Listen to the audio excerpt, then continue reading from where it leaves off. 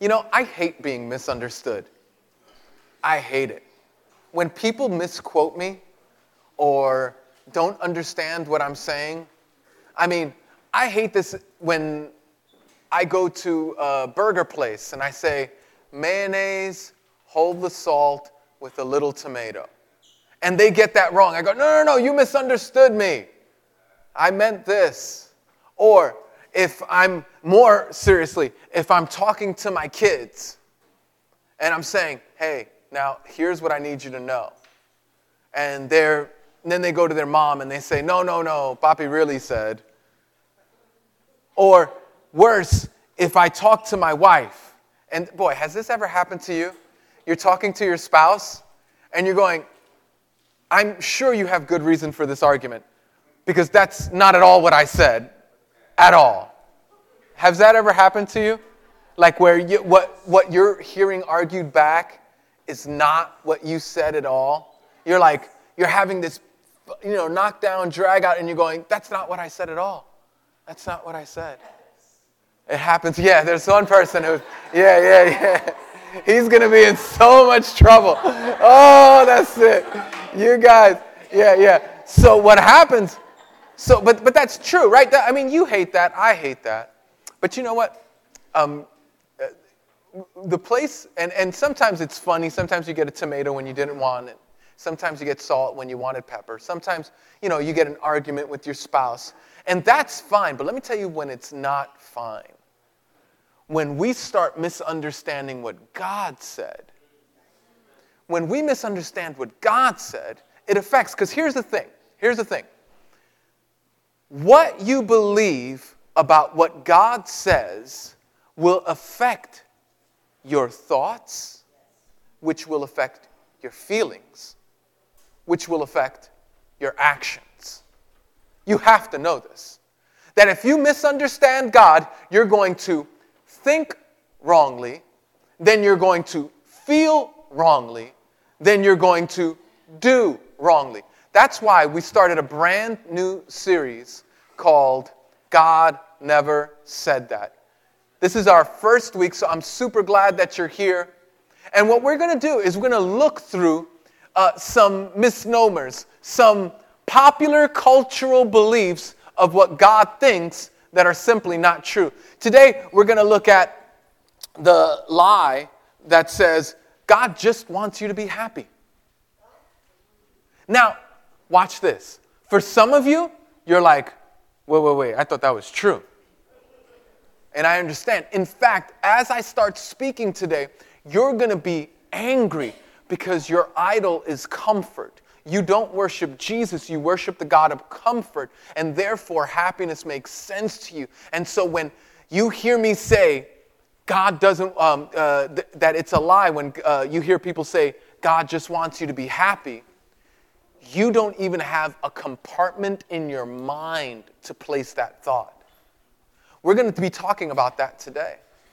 Next week, we're going to talk about how the lie that says, God won't give you more than you can handle.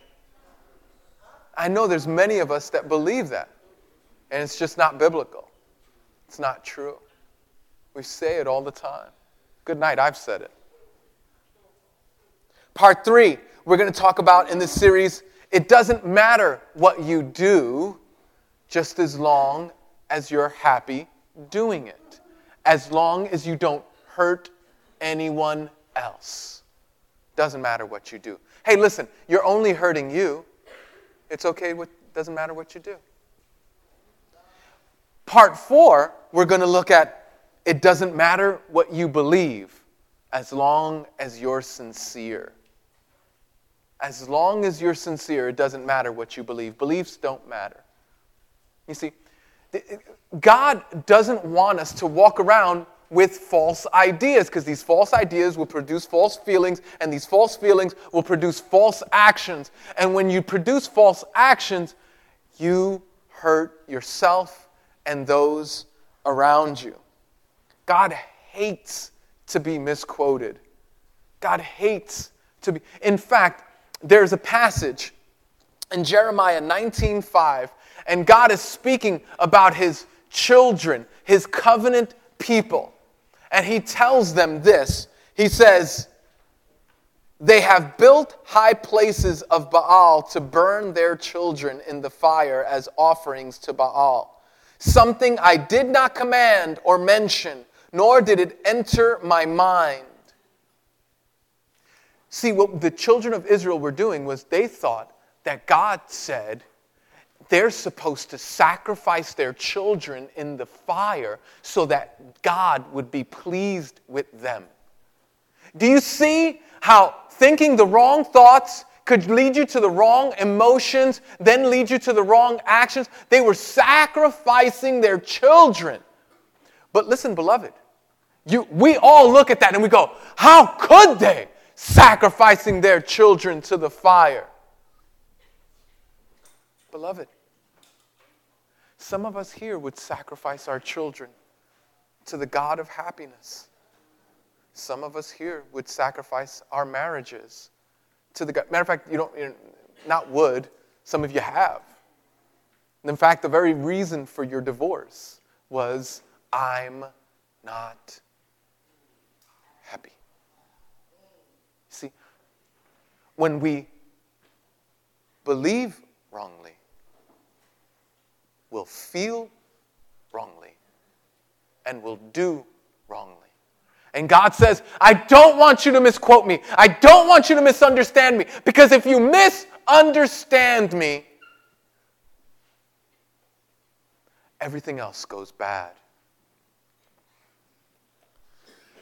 So I want to look at how some of us believe about happiness. What some of us believe about happiness. And I should say this.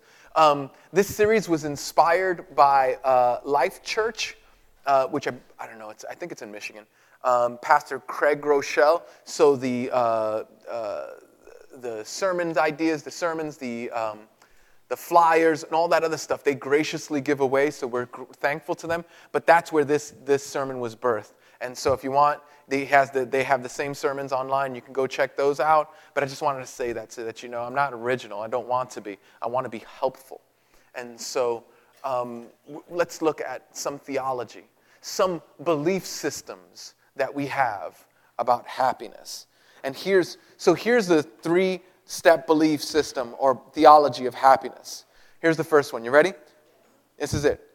Whatever makes me happy must be right. Whatever makes me unhappy must be wrong. That's the first, that's what we believe. Whatever makes me happy must be right. Whatever makes me unhappy must be wrong. You ever heard this lyric? I can't even remember. This is probably in 50,000 songs. It's, if loving you is right, if loving you is wrong, I don't want to be right. What? Right. Because there's this sense where happy means right, unhappy means wrong. And if you walk around thinking that way, if you walk around believing that way, your actions, you'll hurt yourself. There's a second theology, a second belief system about happiness. And it's this: discomfort or delay or risk or suffering or inconvenience and obstacles can't be God's will. In other words, if you're working hard at getting your degree and the professor says, no, this paper wasn't any good, you got to give in another paper. Or the financial obstacles became really big. Then you just go, well, I guess God didn't want me to have it then. Why? Because you went through difficulty. You went through heartache. You went through trials. That if difficulty and suffering and inconvenience happen, then this cannot be the will of God. Because everybody knows that if it's the will of God, it just comes like nothing, like no big deal. Listen. This is a false belief system. And if you believe it, what you'll do is you'll do only what's easy and not what's necessary.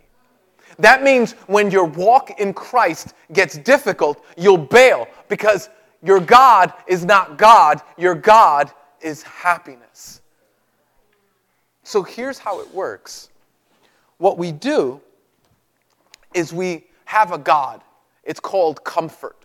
And in comfort is happiness, right? And what we do is we come to God with our God of comfort, and we say, we go to Jesus and we say, Jesus, here's our God of comfort, right? We go, Jesus, will you give me more of my real God?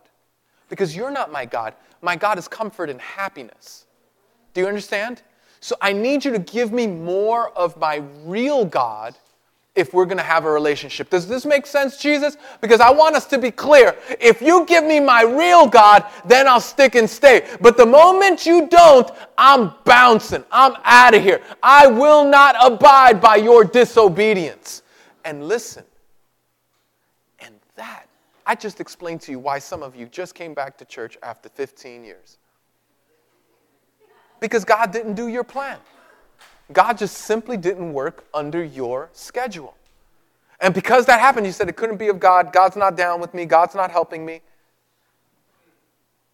Beloved, this is not true. When things are, if I thought that, I would have quit planting this church 15 years ago. There has been, you know how they say, oh, the safest place in the world? Oh, we should have put that one in this series. The safest place in the world is God's will. It's like, yeah, walk in God's will for a year. Do me a favor. Safest place in the world. You kidding me? Planting this church perfectly in the will of God. I've been homeless twice. It's become an addiction. I don't know when I'm going to relapse again. Planting this church, I've gone to near nervous breakdowns. Planting this church, I've experienced more pain and heartache and setback, and I would never have changed it for anything in the world because it's what God's will is. But if we believe that inconvenience, risk, heartache, then it must not be the will of God, then you'll never see the joy.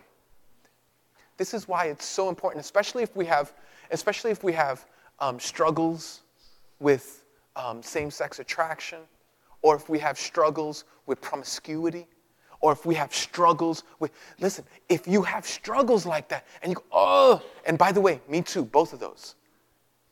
Me too. If you have struggles with those, then you can go, oh, this is difficult, this is hard, but Jesus, you're enough, because it's what we just sung, but more than that, it's what you are. You are enough. And just because there's setbacks, just because there's difficulties, just because there's things in my emotions and in my heart that call out for something, even though I can't have it, I can know that I can rest in you, because my theology of happiness is not that inconvenience, struggle, difficulty, heartache means that it's not God's will.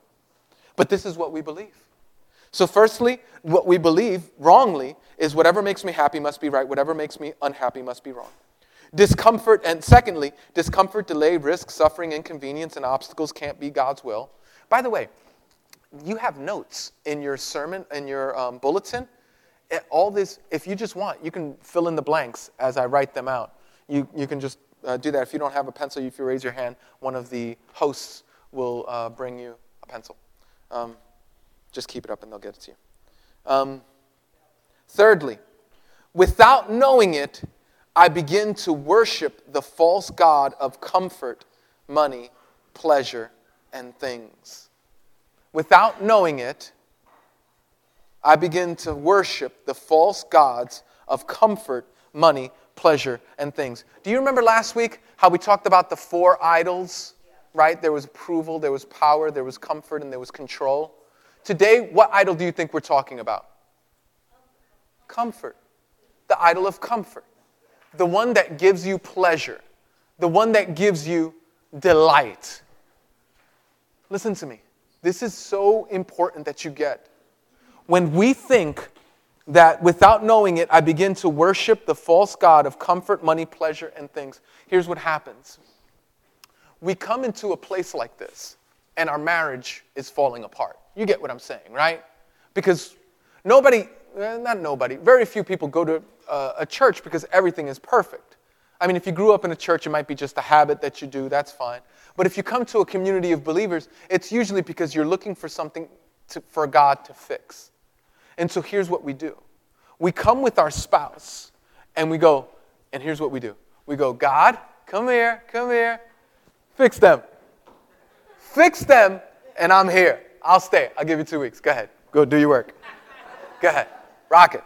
You got it. And what winds up happening is after 2 weeks, or maybe 2 months, or maybe 2 years, God doesn't fix them. In fact, it gets worse. And you go, I tried that Christianity. I went to church. I read my Bible. I even went for prayer once a month. Boy, I tell you, I tried it. It just doesn't work. Why? Because your real God is comfort. Your real God was for God to fix what you thought was the problem. And as long as God gave you your God, it was fine. Beloved, this is not of the Lord. When we think this way, we destroy ourselves. Maybe you came to church going, God, I'm homeless, I have no money, I'm struggling with addiction, help me with my addiction. But you still struggle with your addiction after a while. And God says, listen. I'm not your lackey. I'm not your butler. Because that's not God's primary goal. God's primary goal is not your happiness. You know why? Because we're fickle. Happiness for us is a moving target. Right? At 6 years old, you want this. At 16 years old, you want this. At 26 years old, you want this. It always changes. God doesn't want you to pursue happiness. By the way, this is the big idea for today. God doesn't want you to pursue happiness. He wants you to pursue Him. Did you hear that? Listen to me. God does not want you to pursue happiness. He wants you to pursue Him. And He doesn't want you to pursue Him for the sake of getting your happiness. Jesus is His very own happily ever after. Jesus is wonderful all by Himself. Jesus is glorious and fantastic without anything else coming alongside that. But for some of you, listen, I remember I was asked this question a while ago and my answer wasn't the one that I liked. I said, hey, listen, I was trying to achieve something. And the question was presented to me. Hey, Ed, if you could have that thing without Jesus, would you be happy? And my answer was, not out loud in here. My answer was, I sure would. And then they asked the reverse question. They said, now if you could have Jesus without that achievement, would you be sad? I think so. It was a heartbreaking admission for me. Because I realized in that moment that Jesus wasn't enough for me. That while Jesus is enough, that He gives everything that I could possibly ever hope for. He's my delight. He's my comfort. He's my strength. He's my reward. He's my all in all. I did not find it in Him. I was looking to another God to satisfy my needs, this achievement. Listen, is that you? If Jesus doesn't give you that thing that you desperately need, that job, that money, that lover, that clean time, that money, that house, that success. If Jesus doesn't give you that, is Jesus still Jesus? Is He your all in all? Or are you like, nah, thanks very much, I think I'll try Buddhism?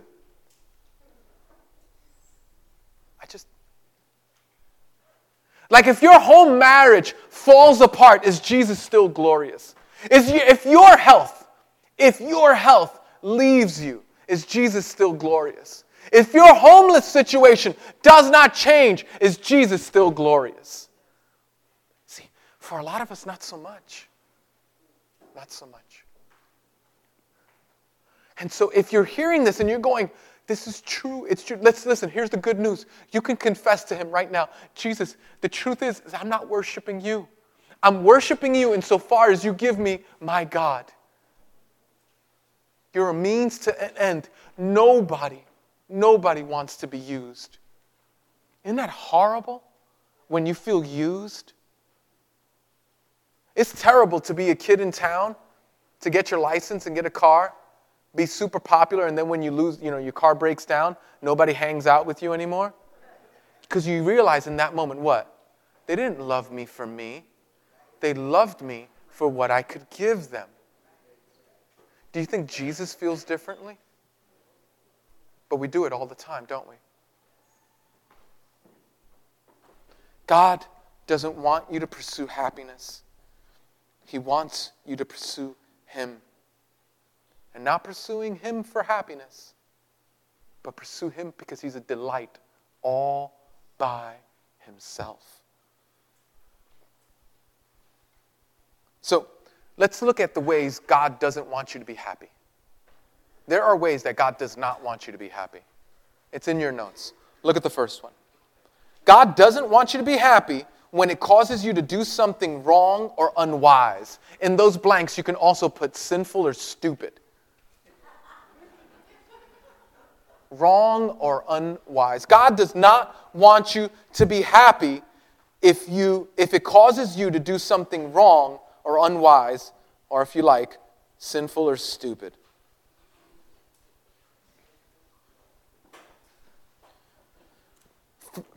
First Peter says this, 1:15 says this. Let's read this scripture together.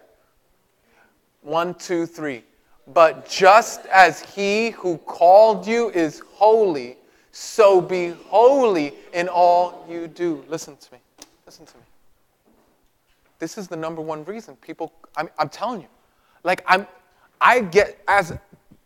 for a living, I get to watch people make some of the most horrific decisions anybody could ever make in their lives, and then I get to follow their progress in it. I remember, and by the way, this is not just one guy, this is a bunch of guys.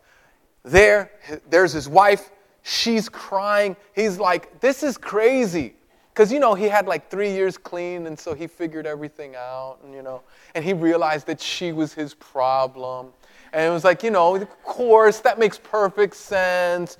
She was the one who put the stem in your mouth. That makes sense. And so I'm telling him, I'm saying, listen, please, listen. I'm telling you, this is going to pass. Whatever thing you have on the side, I'm telling you, you know why the grass is always greener on the other side? Because it has more manure there. Okay? That's why. That's why. I begged him. I said, please don't do that. Please don't do that. Please don't do that. He did it. Because nobody listens to the pastor, right? He goes, he did it. He went ahead and did it. He went ahead and did it. And just the regret and the pain that I've gotten to see him experience. 4 years. Sometimes the eggs are so scrambled, you got to throw them away. There's nothing, there's no fixing this. You just got to live with what's there. Heartache. But you see this all the time. I see this and my heart breaks because I love you. I'm your pastor. I long for good things. I want good things for you. But sometimes your happiness is not the best gauge for those good things. Listen to me.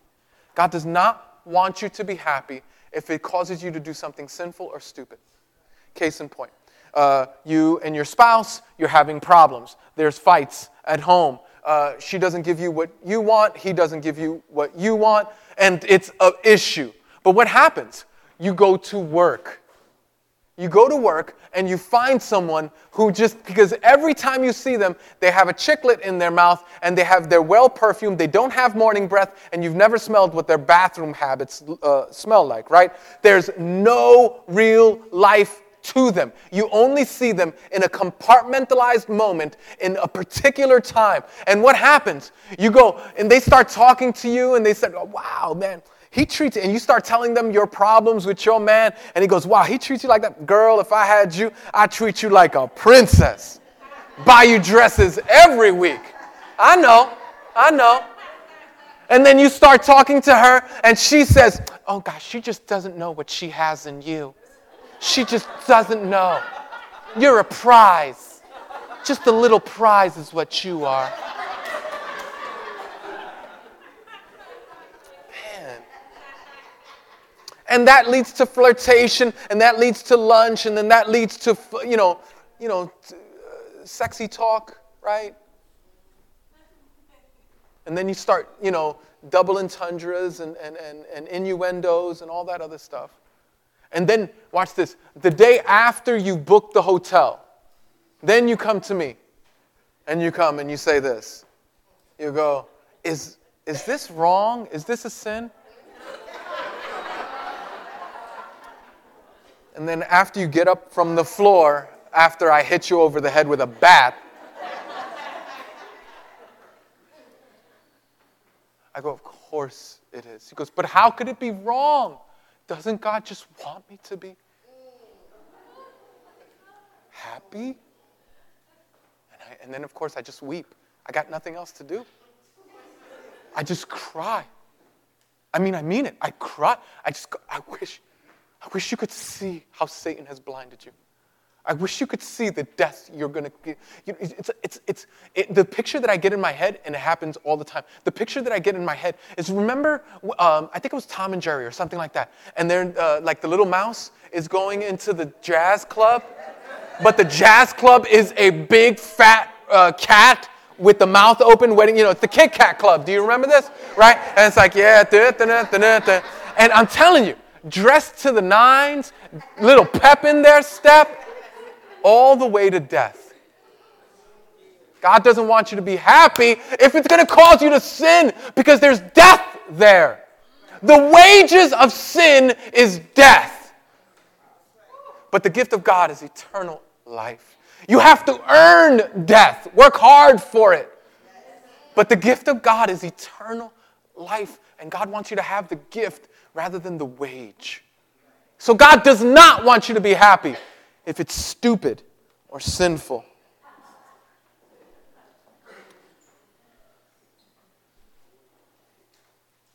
That means if I hear you say, oh, God told me to quit my job, and you got 3 kids, all under the age of 5, I'm going to go, I'm not sure.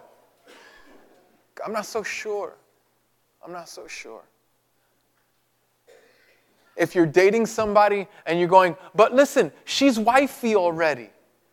What is wifey? Nobody knows. Wifey. She's wifey already. And we're going to get married. The date's already on the board. We're going to get married. It's only 3 weeks away. What does it matter? It's sinful. It's stupid. Come on. God does not want you to be happy, write this down, when it's only based on things of this world. God does not want you to be happy when it's only based on things of this world. Things of this world. Yes, ma'am. When it's only based on things of this world. That means, let me help you out. Because what happens is that we live, especially, now I know that some of you who are watching, by the way, welcome from all parts of the globe. We have people who watch from all sorts of continents, and we're grateful for you watching. Right now I'm going to speak to the Western culture. In our Western culture, everybody only looks to, it used to be that an appliance, something, a car, it would break down, you would fix it, break down, fix it. And then when it was done, you bought a new thing. We don't have that anymore. We have what's called the upgrade. Because everybody knows that the iPhone 6 did not make you happy, but the iPhone 7 will. Absolutely. Give me the iPhone 7. That will. Now watch this. What happens? It goes, oh, but it doesn't cost any money. It just, they're just going to add $30 onto my monthly statement for 8 years. That can't be too much. Listen to me. Listen to me. If you took that $30, just think about this. If you took that $30 for 1 year and you just saved it, just banked it away, it's $360. What if you did it for 2 years? 3 years? You see, if your happiness is based on stuff in this world that has nothing to do with God, like always upgrading the wardrobe, always upgrading the car, always upgrading the phone, always upgrading the lifestyle, always upgrading, then it's just like, oh, if I just have more stuff, if I just have more jewelry, if I just have more clothes, if I just have, then I'll be happy. God does not want your happiness that way. The scriptures say in 1 John 2:15 through 17. I almost want to ask Louisa to sing this. This was the first verse one of the first verses I taught a class when Louisa was brand new in the Lord. That's how long ago. It says, "Do not love the world or anything in the world. If anyone loves the world, the love of the Father's not in them. For everything in the world, the lust of the flesh, the lust of the eyes, and the pride of life comes not from the Father, but from the world. The world and its desires pass away, but whoever does the will of God lives forever." So do you see those two places where God doesn't want you to be happy? Does that make sense? Okay. So rather than happy, maybe there's another paradigm that we should think through. Maybe God doesn't want us to be happy, but maybe God wants us to be, and this is a loaded term. I have to say this. It's not what you originally think. I'm going to use a biblical term. I'm going to use it because it's biblical, but it's been hijacked. And so people put definition into the word that I'm going to give you. That's not true. I'm going to try to unpack it as clearly as I can. God doesn't want you to be happy. God wants you to be blessed. There's a huge difference. God wants you to be blessed. Say that with me. God wants me to be blessed. Say it again. God wants me to be blessed. Say it again.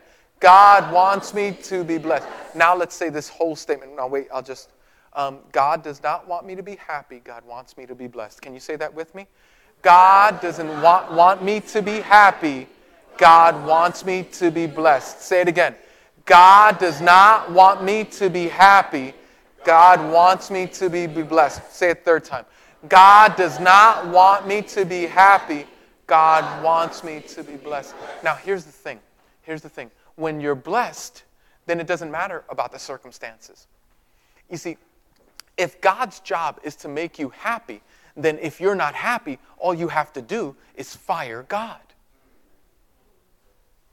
But if God's job is to make you blessed, oh my, then let me ask you something. Can you be blessed when you get the diploma from the college after not going to school for 20 years? Can you be blessed? Of course you can. Okay, of course you can. Can you be blessed when you apply for that job and you get it? 300 people applied, but they chose you. Can you be blessed? Can you be blessed when you go to the doctors and the doctor says, you have the body of a 20-year-old. Keep on doing what you're doing. Can you be blessed? Yes. Okay. Can you be blessed if you have a professor who treats you unjustly and because of that professor you're unable to get your diploma? Yes. You don't sound so convinced. Yes. Can you be blessed when you go for a job and you're the only one qualified for it, but they gave it to somebody's nephew? Yes. Can you be blessed? Yes. Can you be blessed when you go to the doctor and he says, sit down. What I have to tell you is going to be tough. Can you be blessed? You see, blessed is not a replacement of happiness. Blessed is a rest in Christ. Blessed is saying, comfort, you are not my God. Happiness, you do not rule my life. Jesus, I trust you. I rest in you because you are my blessedness. Because it doesn't matter. They could take an arm, but they can't take Jesus. They can take my ability to walk, but they can't take Jesus. My wife could run out on me, and I'm praying that she doesn't test that theory, but I'm saying she can't take my Jesus. You could take my health. Health is pretty important to me, but you can't take my Jesus. You could take, listen to me, you could take anything from me, but the one who came from heaven to earth to live the life that I did not live and die the death that I deserved to die, the one who rose from the dead and said that I could too, the one who makes a way for me in heaven and a place for me to be with him forever, the one who sent his spirit to live inside of me, the one who gives me eternity. Listen, you can't take him from me. And so you can be blessed. You can be blessed. And so when your father says, don't call back here again, I don't want to have nothing to do with you, you can go, I'll be blessed. When your money runs out and you're homeless, you go, I'm so blessed that you're with me during this difficulty. When the chemo treatments, when after you've gone through your 6 months of chemo treatments, they go, we're going to need another round. And you don't feel like you can even get up out of the bed that they told you it in. You go, God, thank you for being in this bed with me. I feel blessed. When she runs away and leaves you at the altar, and you're like, oh my gosh, I thought we were going to live a happily ever after. And he doesn't show up. Listen to me. I can be blessed because Jesus is with me. When the sickness won't go, when the tears don't stop, when the heart doesn't stop the pressure that it feels. Because my goal was never to be happy. My goal was Jesus, and I got him, and therefore I'm blessed. Because God doesn't want us to pursue happiness. God wants us to pursue him. Imagine if you lived like this. Imagine if just the rest of this week, you practiced being blessed. What would it look like? Run for the train, and it's like the conductor waited. He goes, oh, there's Cynthia. Dun, dun. Got you now, Cynthia. You said it. Imagine if and it's an important train. You got to make it, right? You got to make the appointment. You got to make the job interview. You got to make the whatever. You're going to go, God, I feel so nervous. I feel so anxious.